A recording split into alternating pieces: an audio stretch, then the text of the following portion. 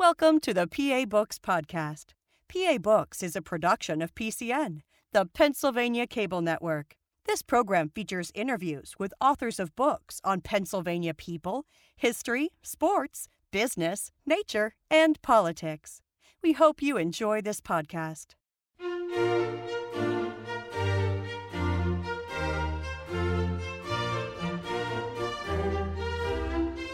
This week on PA Books, David Rohl, author of George Marshall, Defender of the Republic. David Rohl, author of George Marshall, Defender of the Republic. Why'd you write about George Marshall? Well, I had two books that preceded it that led me directly to George Marshall's doorstep. I wrote a book about Lewis Johnson that most people probably never heard of him. He was Secretary of Defense under Harry Truman, but he bookended Marshall's career. He helped him become Chief of Staff in 1938, and in 1950, when Johnson was Secretary of Defense, he got fired by Truman, and Marshall replaced him. And Marshall knew a lot about Johnson, and there were letters that went back and forth. And the second book I wrote was about Harry Hopkins, who was Roosevelt's closest advisor, lived in the White House for 3.5 years. And Hopkins became sort of the intermediary between President Roosevelt and Marshall. Marshall did not want to get too close to Roosevelt for a lot of reasons. So he used Harry Hopkins as a medium to sort of understand what's going on in Roosevelt's head. What's he thinking about on this? And they became great friends. They were very, very different people. So I got intrigued by Marshall. Marshall was a much more, I think, more difficult character to kind of penetrate. But it was a challenge. And of course, anyone who gets into his career has to admire the man. So I started on it and managed to convince my agent that, and then my agent expanded the project, so it became a much longer book than I had originally intended. Well, you say in the start of the book, General George Marshall, who served under 10 presidents, occupies a singular place in the history of the 20th century, yet his significance is fading from public memory. Why is that? I think that's because a lot of even the generals are receding from public memory, given the fact that the Second World War is more than 70 years ago. But the ones I think who have lasted longer in memory are people like George Patton, Dwight Eisenhower, MacArthur, because they were flamboyant. They had outsized personalities. Of course, Eisenhower became president. Whereas Marshall was quiet, humble, selfless, often unassuming, was not a great speaker, but yet he was there for most of the major events, the historic events of the first half of the 20th century. He had a ubiquitous presence and probably had more influence than any of those individuals.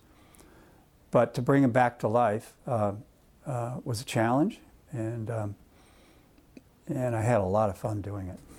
Well, for people who don't know, what was Marshall's job in relation to those other generals you mentioned, Patton, MacArthur, Eisenhower? During the Second World War. During the Second World War, yeah. Of course, he had also an exemplary career in the First World War, but the Second World War, the day the war broke out in Europe, September 1, 1939, Marshall was appointed on that very day to be Chief of Staff of the United States Army.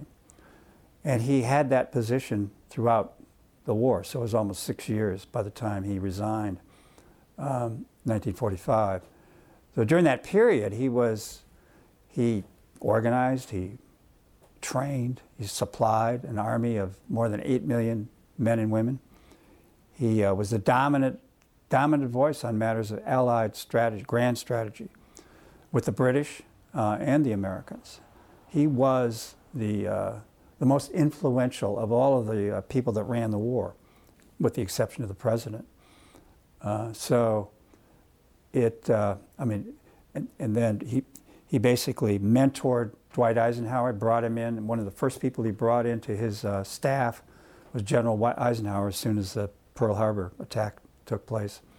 As his chief of war plans, he mentored Eisenhower, he schooled him, he gave him a long leash in North Africa. Eisenhower made a lot of mistakes, but he kept, he gave him his loyalty, and Eisenhower reciprocated. They were a real team. And Eisenhower grew, of course, took over the command of Overlord and the army in Europe. So it was not only Eisenhower, but when Marshall, during the interim years between World War I and World War II, was at Fort Benning, and he had a chance to evaluate and assess, train, and mentor many of the top dozens of the Army officers who became generals during the Second World War. So, a lot of influence. When the war started and Marshall became chief of staff, did he sort of understand that the United States was eventually going to get into the European war? No, not at the beginning. 1939, the whole, we were separated by the oceans. Japan was way out of the picture at that point.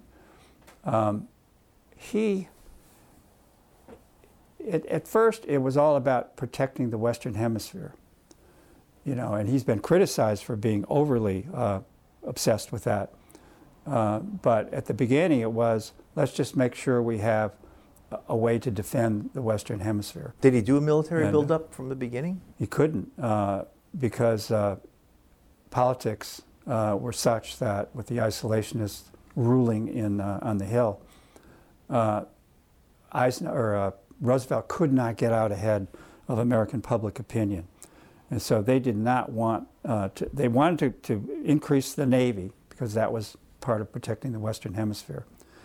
And to some extent the Air Force, but in terms of an army, until after Pearl Harbor, the army was no larger than that of Bulgaria or Portugal. We were like the 18th or 19th largest army in the country. Was there a draft? In the world. Was there a draft? There was a draft. There was a draft in 1940, finally, before we got in the war. It's the first time we've ever had a draft, a peacetime draft. And it was, you got to hand it to, actually there's a whole story about it in the book. The impetus for the draft came from some New York public-spirited lawyers who came to Washington, lobbied Marshall to get behind a draft, and Marshall said, I can't go ahead of the president. And the president wouldn't move. And so finally they got Felix Frankfurter, influential lawyer from Harvard, to lobby the president. And the president, right before the 1940 elections, appointed two Republicans to be his Secretary of War and his Secretary of Navy, Stimson and Knox. And they actually ended up convincing the president to get behind the draft. So a peacetime draft was started in the summer of 1940. But the original draft law, because of pressure from Congress, said that we can draft millions of these GIs, but they will only serve for 18 months. And they can't go abroad. They had to compromise on the first draft law. Unless there was a national emergency, and Congress had to declare a national emergency in order to get them beyond 18 months. So when the U.S. got into the war, what was Marshall's job? Oh, extraordinary. His job was, twofold. Number one, raise an army, as fast as possible, so that his philosophy from the very beginning, his thinking from the very beginning was, we're going to have to build an army and we are going to have to take on the Germans. No one else can do it. So he had to build a huge army as fast as possible because at that point, in 1941, Hitler was almost already at the shores of the English Channel. He could have overrun Britain. So number one, build an army. Number two, influence the deployment of troops across the globe by the Allies as well as the United States. So he had to basically lead grand strategy and also create a huge army. The pressures were enormous. In the dark days right after Pearl Harbor, we were losing all over the world. General MacArthur's troops were doomed on the Bataan Peninsula, and we could do nothing in Europe. So the dark days of early 1942 were the most pressure-packed. But he did all his, he operated out of Washington and not most of the out time, of yeah, that's Europe right. or the South Pacific. The command structure that he basically dictated at Christmas 1941, there were a couple of major decisions that he led the making of. First of all, to have the command structure with the British and the Americans centered in Washington. So the Joint Chiefs from the U.S., the Joint Chiefs from England came to the United States, or they had their delegates in the United States, and all the major decisions were made in the United States for both the Pacific theaters and the European theaters. Are there times he went over to Europe and to the South Pacific during the war? A lot, yeah. Yes, once we invaded France, for example, he was there 6 days after in Normandy, along with Churchill and the Navy people and so forth. He made an extraordinary trip. MacArthur was, when the war started, MacArthur was already in the Pacific. He was in the Philippines. And he had to be taken out of the Philippines. Marshall was responsible for that. He escaped Corregidor, brought him to Australia because he was far and away the commander who knew more about the Pacific than anyone else. And of course had been a hero in World War I. And one of the surprising things that I learned in doing this book is the deference that General Marshall gave to MacArthur. Even though MacArthur was technically his subordinate, MacArthur was a giant of a figure, and Marshall respected his abilities, and he was extraordinarily deferential to MacArthur. What did MacArthur think of Marshall? Well, MacArthur had problems with virtually any other commander in the war. But MacArthur, when MacArthur got 9 hours advance notice of the Pearl Harbor attack when they were coming to the Philippines, he had 9 hours notice that the Japanese were going to attack the Philippine Islands. And Marshall gave him that notice, but he got his planes the B-17s were destroyed on the ground. Marshall could have relieved Marshall. He would have had ample reason to relieve MacArthur of command in December 1941. And I think probably the only time in MacArthur's life he took the initiative and he called Marshall from the Philippines and no one knows exactly what happened in that conversation. But MacArthur's job was on the line, and I think he had to apologize. I think he blamed it on his air commander. But he was in a very difficult position right then.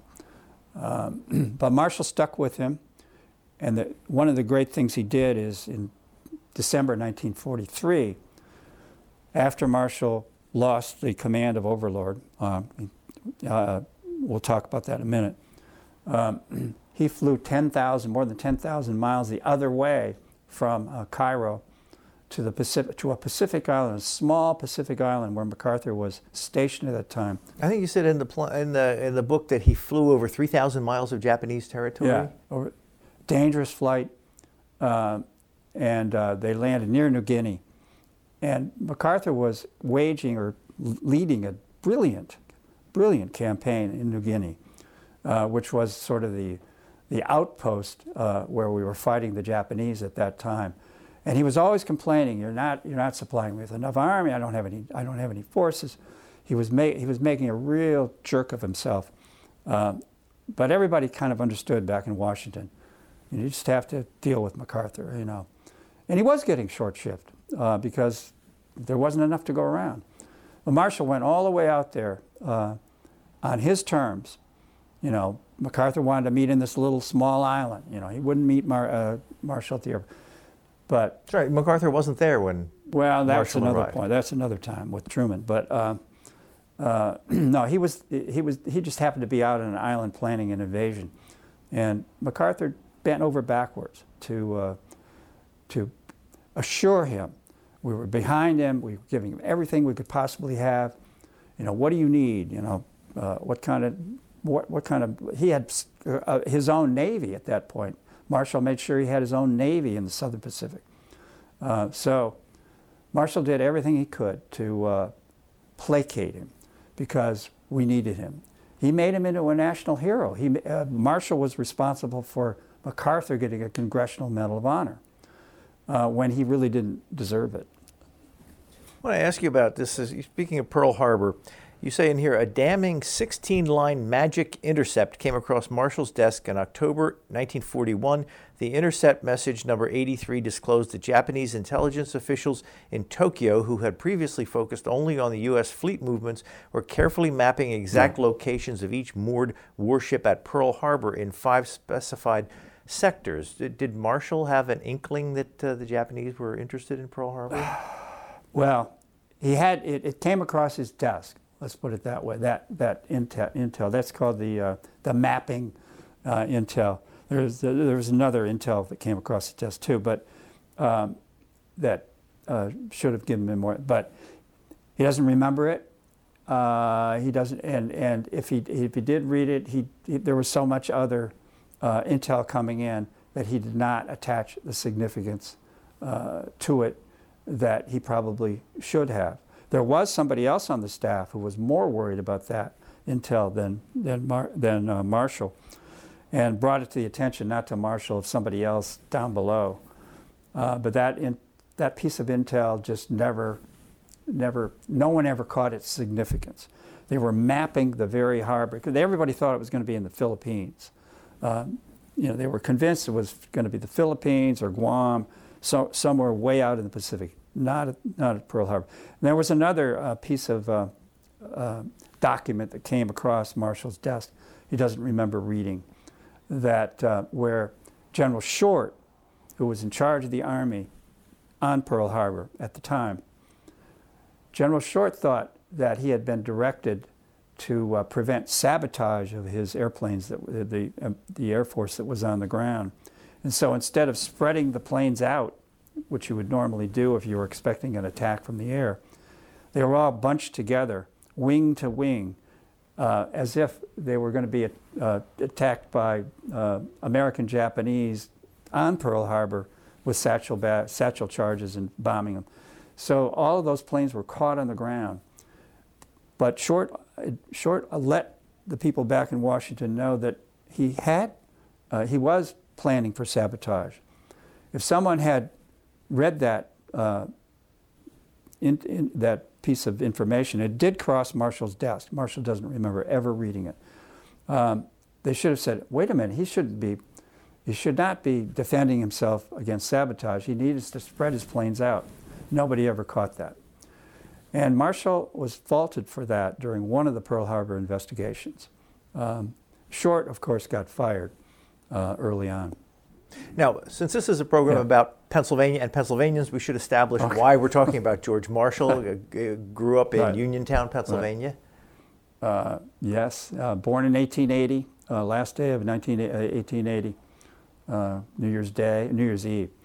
Born in Uniontown, his father was a gregarious businessman, had made a lot of money, then lost it. And then when he made the money, he invested in the Luray Caverns down in Virginia and lost it there.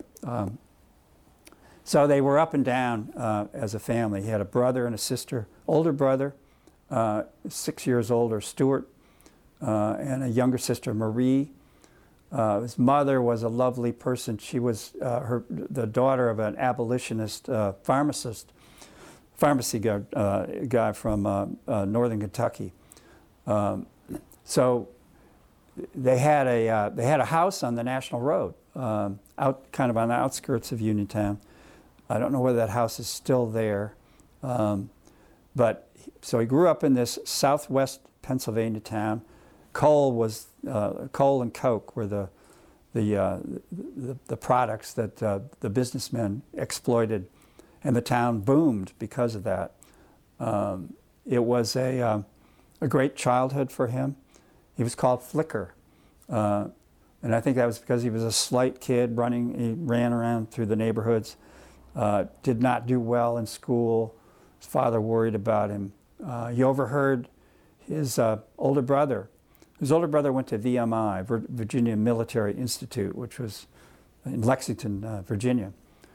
So his older brother was already out of VMI when when Marshall was 16, and he overheard his brother telling his mother that Flicker would disgrace the family if he went to the VMI, and they should not send him because he was feckless and he had no ambition.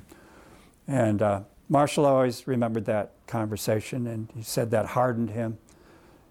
He said he was going to wipe Stuart's eye with that, which meant, he was going to put it to him. And so, and Marshall begged to go to VMI. He wanted to go to VMI. They had trouble with the money then. His mother had some real estate. She had to sell the real estate to pay for the tuition. And so Marshall entered VMI when he was only 16. In fact, he was late arriving for his rat year due to the fact that he had a touch of the typhoid fever. But his childhood in Uniontown was blissful. He did a lot of fishing, hunting. He learned about the George Washington's battles in the area. His father loved that. His father made much of his heritage.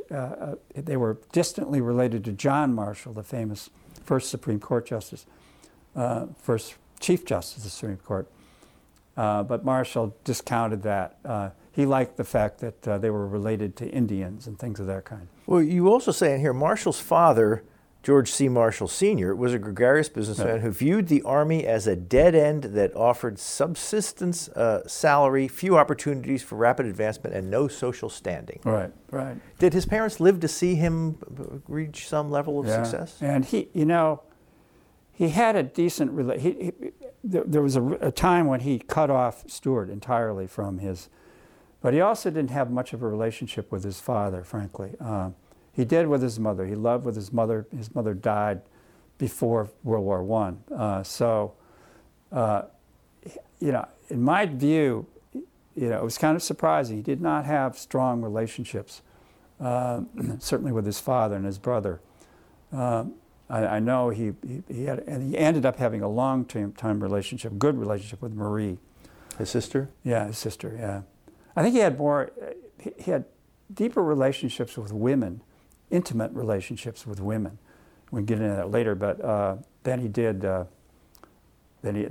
with close friends. He ended up, one of his lifelong friends was his VMI roommate, who we saw till the end of his life. Would you tell the story about the time he walked into the White House and just kind of barged in on the president? Yeah, well, one thing just before that, it reminded me of when we're talking about his boyhood.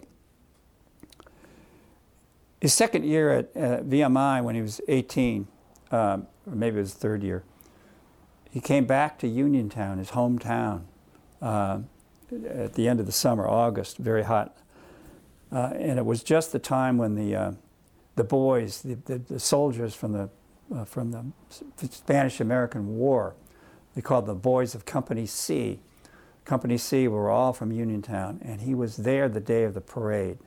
And it was, they had decorated the town with bunting, and they painted the cobblestones red, white, and blue, and they had bunting around all around the houses. And so he remembered there was a band, and the train came, and those soldiers marched through Uniontown, and it made an indelible impression upon him. And that's when, as I say in the book, he decided that he wanted to be in the United States Army. And so in his senior year, 1901, I'm not sure whether it was the spring of his senior year, I think it was the spring of his senior year, he got some letters from his father. His father was not in the right political party, but he got some letters. He got one letter to introduce him to the Secretary of War and the Attorney General. Got on a train himself, went to Washington, saw the Attorney General, saw the Secretary of War, and then he went to the White House. And he waited in line at this, that time you just went to the door. And there would be a line of people wanting to see the president. And he was eventually taken upstairs, second floor of the White House, where President McKinley was talking to. A lot of them were job seekers, well-wishers, businessmen, whatever, lobbyists. And he had an audience with the president. The president asked him why he was there, and he said he wanted a commission in the United States Army when he graduated from BMI. And I don't know exactly what the president said. He doesn't remember, but the president said, well, thank you very much. And you had to be appointed by the congressional representatives in your state at that time, as we do now. And he got those appointments. He thinks it was because of his trip to see McKinley, and it may well have been. There's not a direct relationship that I could find in the documents. But he got his appointment. He got his commission, which was very hard to get because the Army was being,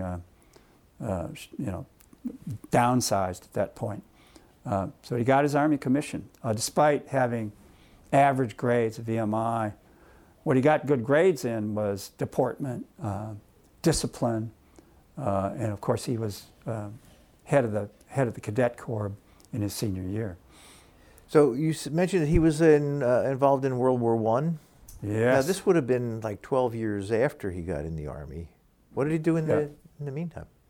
Before World War I? Yeah. Yeah, well, his first assignment, when he got his commission in 1902, he got married, first of all, in 1902. Had a couple of days for a honeymoon. They spent it at the Willard Hotel, the old Willard, no, it's called the New Willard at that time. And then he was shipped off to the Pacific, to the Philippines with no training. He joined one of the units there that was fighting the insurrectos and trying to maintain some kind of stabilization after the Spanish-American War. They had a lot of revolutionaries in the Philippine jungles. So that's when he got his first test of learning about the Army. And then he established a reputation throughout the Army at that time. The Army was a small place. In 1912 or so, when he directed, as a first lieutenant, he was the head of these amazing maneuvers, mock battles in the Philippines. And he ended up leading one of the invading force. They were pretending that there was going to be an invasion of the Philippines, and how should they defend it? And Marshall led the invaders and established a reputation throughout the Army as a wizard at organizing and organizing a massive battle of troops. And I think Henry Hap Arnold at the time was a young officer who witnessed Marshall's performance during that time. Hap Arnold became the head of the Air Force in World War II. And he wrote his wife saying that he just met a guy who will become the Chief of Staff of the United States Army one day. And he was prophetic. So Marshall made his chops in the Philippines. And then, of course, every assignment he had leading up to the World War I, he wanted to get out of the Philippines and get back to the United States because he knew there was going to be, he thought there was going to be a war with Germany. There's a lot we could talk about, and we only have a half an hour left, and I want to, so we may jump around a little bit, but there's some things I have to ask about. One is, during the First World War, General Pershing and his staff on short notice arrived by train at the 1st Division training area where Marshall was. As Pershing turned to leave, Marshall reached out and grasped his arm. General Pershing, there's something to be said here, and I think you should say it because I've been here. I should say it because I've been here longer. Marshall ticked off several reasons why the division's training progress had been inhibited, aiming much of the blame at Pershing's own headquarters staff. That seems like a good way to end your career in the Army. I think he was a major at that point, and he was on the staff of the 1st Division, the Big Red One, and that was the division the division that was had gotten to France first, and Marshall had helped train them.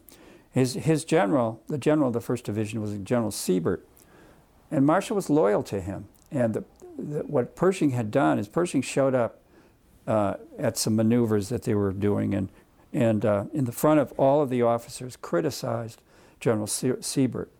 He just ripped him up, saying this is a ridiculous thing. You haven't done this, you haven't done that, and why haven't you done this? And Marshall was standing there. Now Marshall had a temper, and the temper, I think, fueled what he did. But he decided to step forward out of all the officers and actually grabbed Pershing's arm and said, "Wait a minute, I know what's happened here." And he had the facts right there, and just a torrent of words came out. But basically, he said, we weren't able to do this because we didn't get this from the headquarters, and you told us to do this, but now you're criticizing for doing this, And so he came through a whole bunch of things, and Pershing, he wanted to get away. He said, "What's it?" And he started to depart, and he said, "Well, I'll look into it." And Marshall said, "There's no need to look into it. These are the facts." So Pershing then did go away. But like other occasions in his career, Pershing sensed that here was someone with integrity. Here was someone who knew what he was talking about.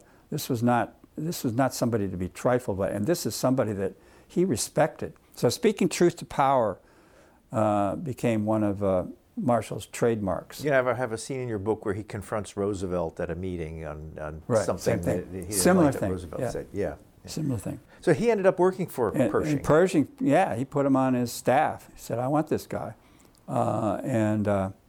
So then as a result of that, he took him away from the 1st Division, and Marshall established himself in the 1st Division too. He organized the first attack that the American Army had during the war.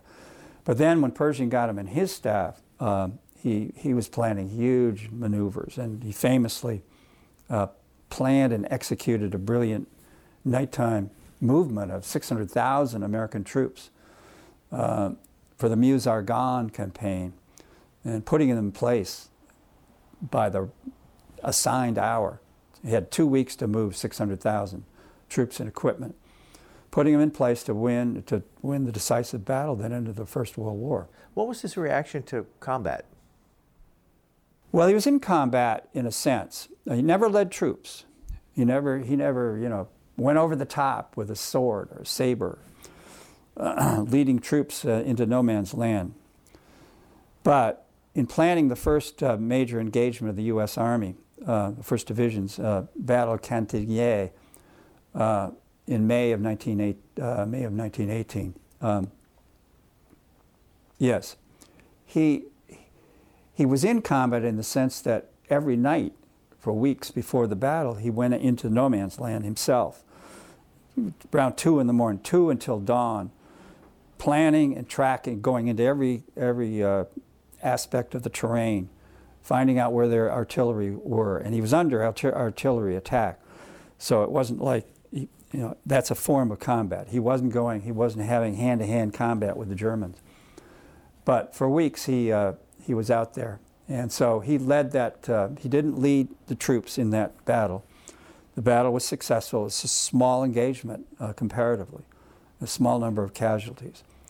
And then in the same thing in Meuse-Argonne, he was not under attack. He escaped. He was almost killed by a bomb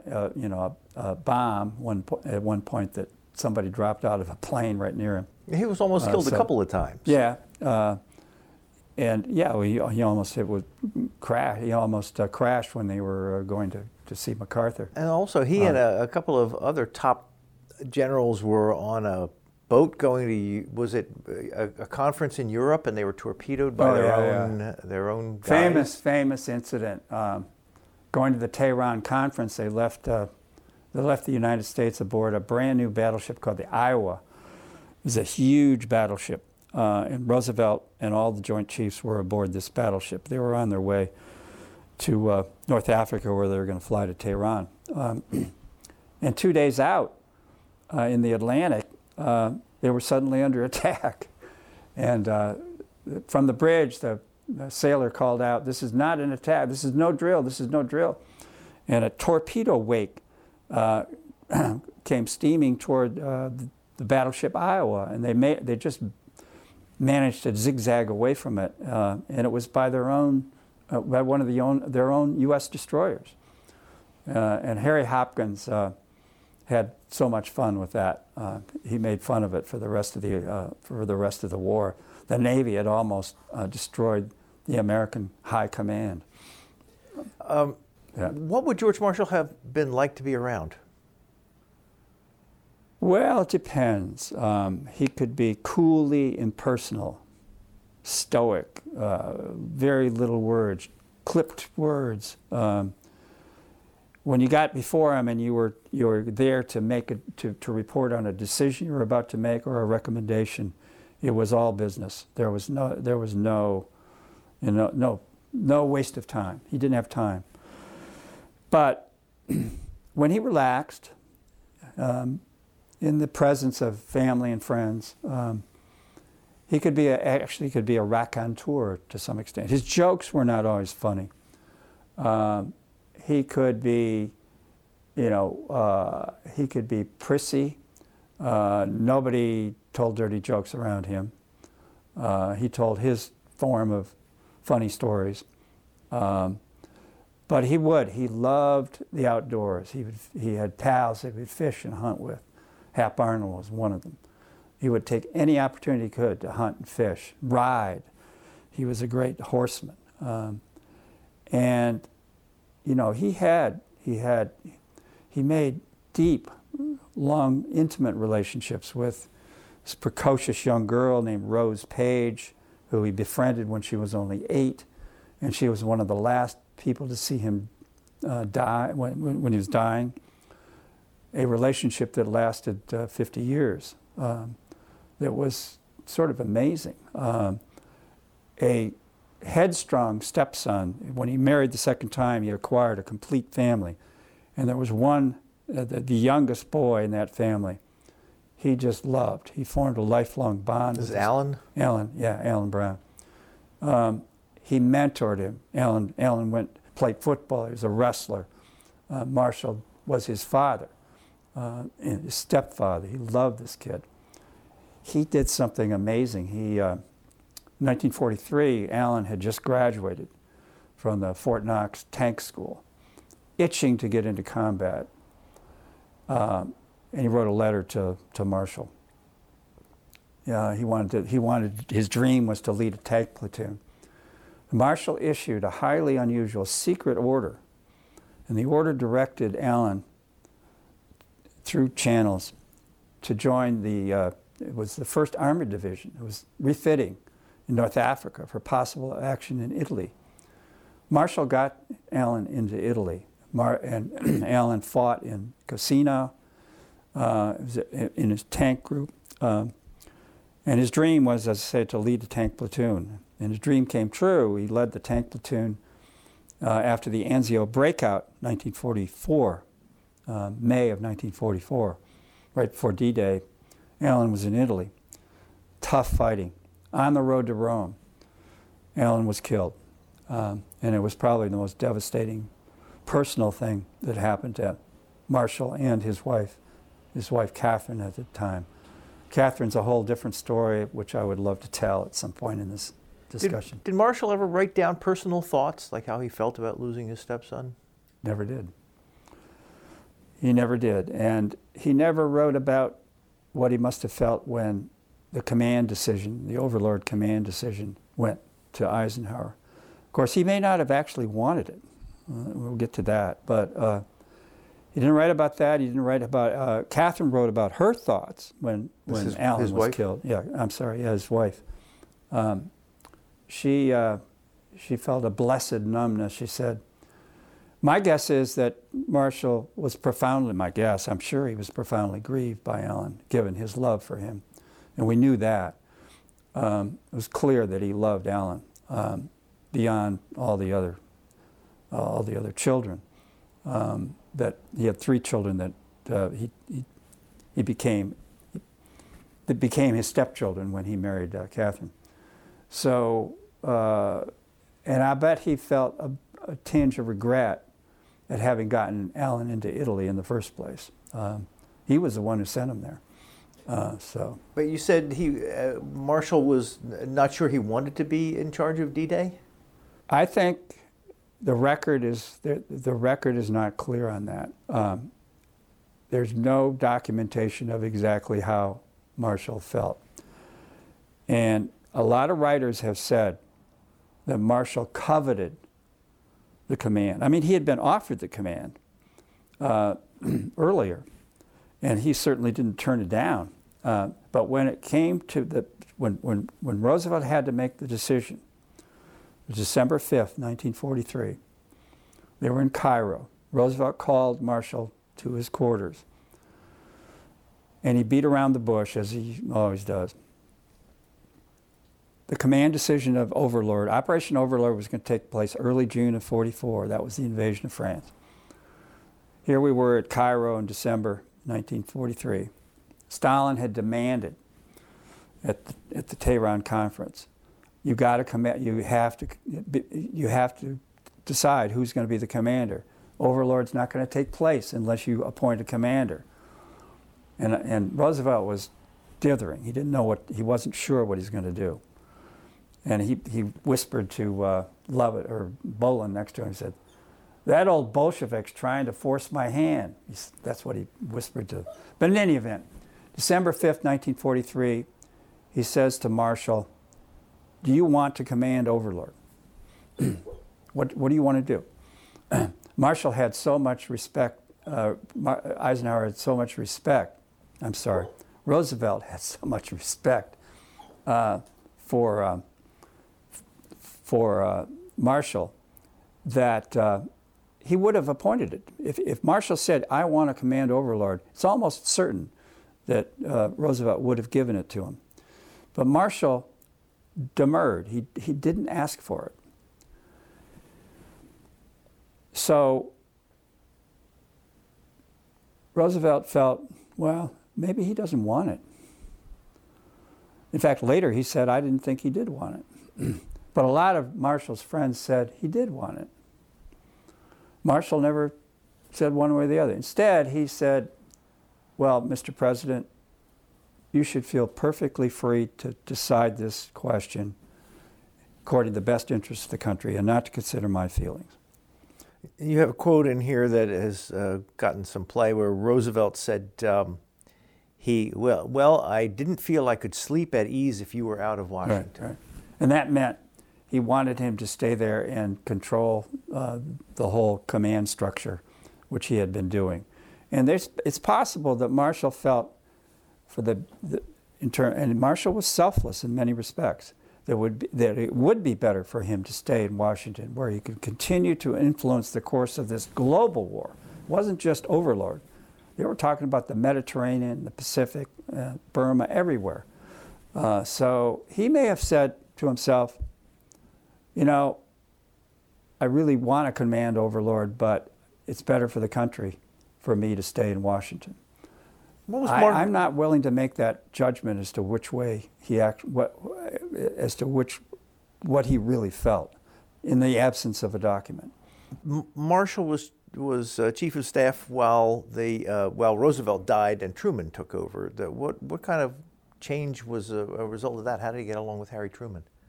Well, one thing he said, they met with Truman almost the day that I think it was either the evening or the day after Roosevelt died. Marshall was in the White House right away because Mrs. Roosevelt wanted to organize the funeral. But when they left that meeting with Truman, Marshall said to, I think it was Bob Lovett or Chip Bolin, he said, "We won't know what he's like," meaning Truman, until the pressure is on. But it didn't take long for Marshall and Truman to have a good relationship. Truman was much more forthright, much more easier to read. You know, what Truman said, he did. He was Mr. Common Sense, Mr. Plain Speaking, as they always said. And, Marshall felt a lot more comfortable around Truman. And Truman revered Marshall. I mean, Marshall was on a pedestal as far as Truman was concerned. So they got off to a much quicker, good relationship than Marshall ever did with Roosevelt. What kind of role did Marshall have in the decision to drop the A-bomb? Well, he had views on it, but what Truman did is he appointed a top-level civilian committee to make a recommendation on dropping it. And the other options were, blockade, invasion, huge amounts of casualties would be incurred if there were invasion. Blockade would take long. Maybe the Soviets, if they came in, would cause the Japanese to surrender. All these things were up in the air. But he appointed a committee once they had the bomb. They knew it would work, and they had two of them. They appointed a high-level committee that Marshall wasn't on. But he told Stimson, Henry Stimson, the Secretary of War, was on the committee. So just before they began having their meetings, Marshall said, we have to worry about civilian casualties. You can't just drop it on millions of Japanese citizens. So he was one of the few to recommend some sort of a warning or keep it away from civilians. Stimson was on the committee. The committee prevailed on the dropping the bomb. That was Jimmy Burns, who was one of the most influential people on that committee. And Truman had never had a second thought. He said, we're going to drop these bombs, one bomb at least. And Truman kind of convinced himself that, well, we're going to bomb it on a city which has a military installation in it. And he figured that was good enough, even though these installations were surrounded by workers. I mean, they were living right next to these factories. So not a lot of thought was given to that. Given the casualties, that there was racism involved, there was a lot of other issues that came into play on that. But once the decision was made, Marshall backed it. He didn't object. Was he well known at the time? I mean, was he in the news and quoted in the newspapers? Always. Yeah. His figure, I think his picture was on the front of Time magazine 2 or 3 times. Yes, he was. He played the press. He dealt with the press. He dealt with them on a confidential basis where it was off the record. He met with a group of top reporters in Washington regularly, briefed them on what was going on. He felt that was important. And then he most of it was off the record. But then he would go on the record and give speeches. When they were doing the Marshall Plan, PR was a big deal to get the American people to come around on supporting the Marshall Plan. American public opinion played a big role in that. We could probably spend half of this interview just talking about the Marshall Plan, and he had an extensive post-World War II career. But would you talk about the Marshall Plan? Just bring people up to speed for people who might not remember. To do it briefly, but when Marshall was Secretary of State in 47 to 48, and in 47, first personnel move he made within 3 or 4 weeks after he was Secretary of State, he said, I want George Kennan here at the Secretary of State's office to be head of policy. We need a policy planning office. We need to think about, where we're going to be, what we're doing. We can't just react from one thing to another. He brought George Kennan. George Kennan had been in Moscow. George Kennan knew Russia better than anybody in the country. Probably almost more than the Russians themselves know. He'd lived in Russia for years. Brilliant guy. Brilliant personnel move. And Kennan had written a telegram in 1946 called The Long Telegram. And if you read it today, it's prophetic. It explains more about Russia and its culture and its heart and its soul than anything I've ever seen. And it explains what Russia's doing today. So anyway, everybody in Washington knew about this long telegram. So he brought Kennan in. Then he goes off to Moscow for his first taste of the Russians. It's a foreign ministers meeting. And they're getting nowhere about what we're going to do with post-war Europe. He finally gets a meeting with Stalin. Stalin says, don't worry, let's just let it ride for a while, we'll see what happens. And he came away from the meeting with Stalin as Stalin doesn't care what happens to Europe. He wants his bloc of Eastern European countries. He wants communists to spread across the entire continent. And he wants them to be in poverty because communists will take over the whole Western Europe. Marshall arrives back in Washington and says, we got to get to work. We have to have a plan. This guy wants to take over all of Europe. And he doesn't want to go to war. What he wants to do, he wants to do it with economics. So they get Kennan, they get Chip Bolin, they get a guy named Will Clayton, who is unknown, but he's the most successful cotton trader in the world. He made a fortune. He was working for the government $1 a year in the State Department. He knew trade. So he gets Clayton, and he gets Acheson, he gets Kennan, and they're working on a plan.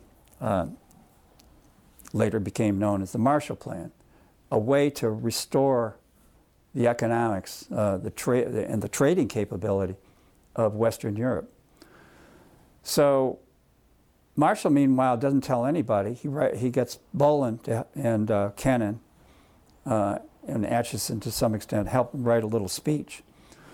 And he calls up the president of Harvard, Conant, says, I'd like to get that honorary degree you've always wanted me to get at the commencement, June of 1947.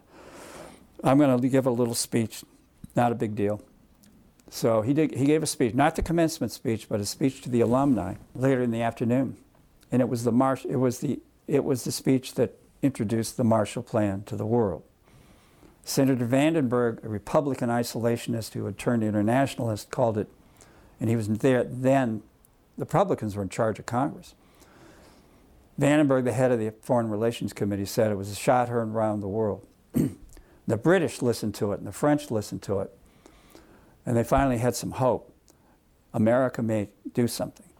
So they put together the plan, and the plan was, the elements of the plan were, and Marshall outlined these elements in the speech, it's up to the European countries to come up with a plan. We're not going to tell them how to do it. We're going to tell them we're going to support it, and we're going to give them some money.